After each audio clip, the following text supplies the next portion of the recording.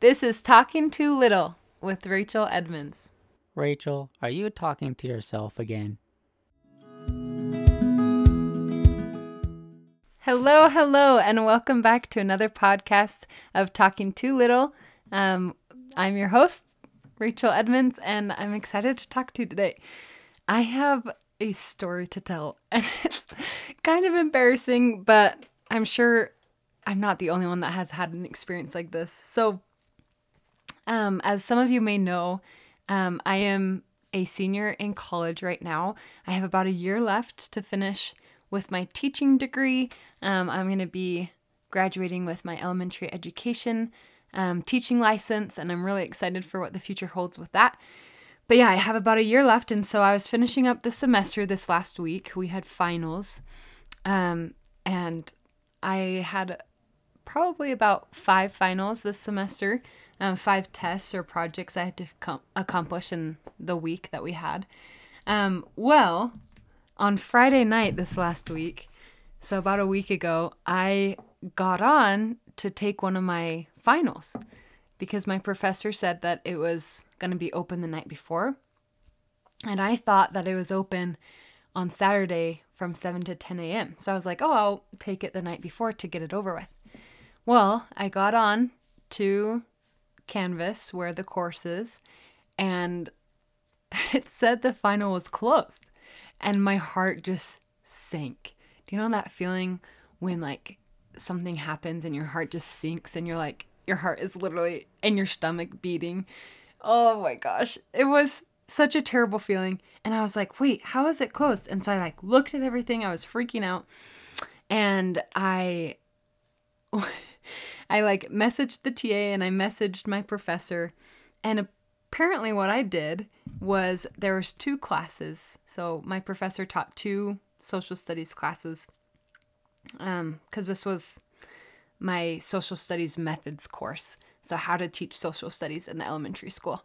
And she taught 2 courses. One was at 8 a.m. on Tuesday, Thursday, and one was at 9:30 a.m.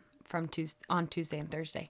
I was the 9:30 a.m. class, and apparently that final time was from 7 to 10 a.m. on Friday, and the 8 a.m. classes final was from 7 to 10 a.m. on Saturday.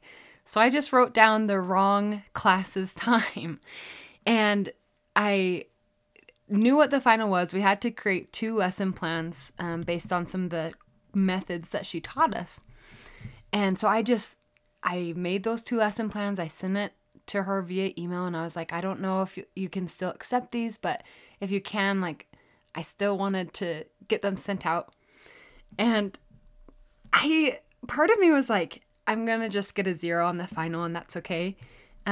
But I wanted to still do the final because it allows me to have like a sense of accomplishment, like I finished the semester.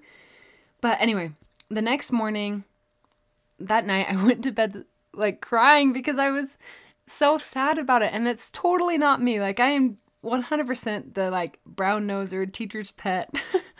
Like I am a tryhard, and I, love that about myself, that I give 100% to my schoolwork. But so it was like so frustrating to me when I missed a final. I literally got 0 out of 130 points on it because I wrote down the wrong time. And there's no one else to blame but myself, but I just felt so sad. And I felt like I failed. And I really did. I failed the test. Long story short, she emailed me back the next morning and she said, like, I'm so sorry that happened. I want to make sure that mercy and justice both play into this. It's not fair, to take your final for full credit when you didn't accomplish it in the deadline. But I would still love to give you half credit because that I think is merciful. And it totally was merciful. So I got a failing grade of 50% instead of 0%. But it just got me to really think about the concept of failure and how scared I am of it. I think we often have a fear of failure in our lives.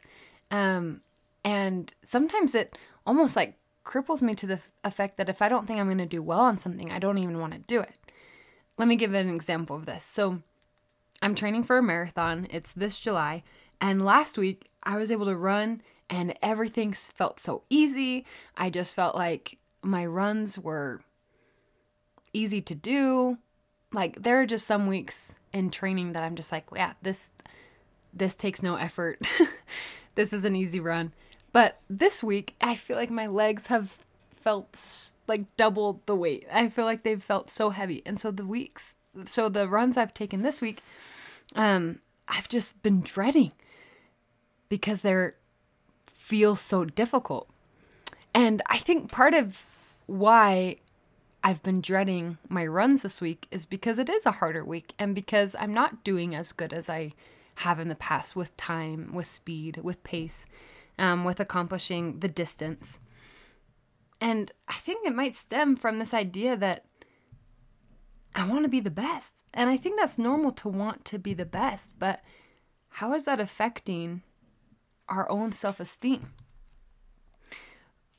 With the situation with my final, I was really proud of myself because normally I would feel really anxious and I'd like be freaking out and things like that. And while I was like sad and, for a moment I was freaking out where like your heart drops and everything, I didn't feel anxious.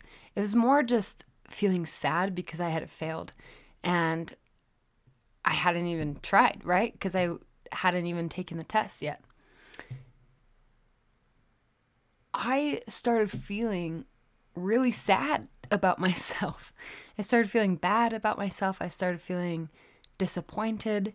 And I think these feelings are definitely natural, but it's not about forgetting or trying to make yourself never feel that way, because failure is going to happen. But it's how we're going to manage those emotions so that we don't go into this self-deprecating, depressive mindset. So the next time you fail, because it's going to happen, then recognize what you feel.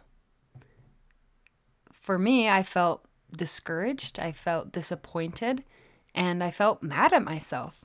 I thought, how could I have written down the wrong date? Next time, I want to stop myself right then and say, okay, these feelings are normal because every feeling you feel is normal. There's no feeling that's abnormal. The feelings you have are natural to you.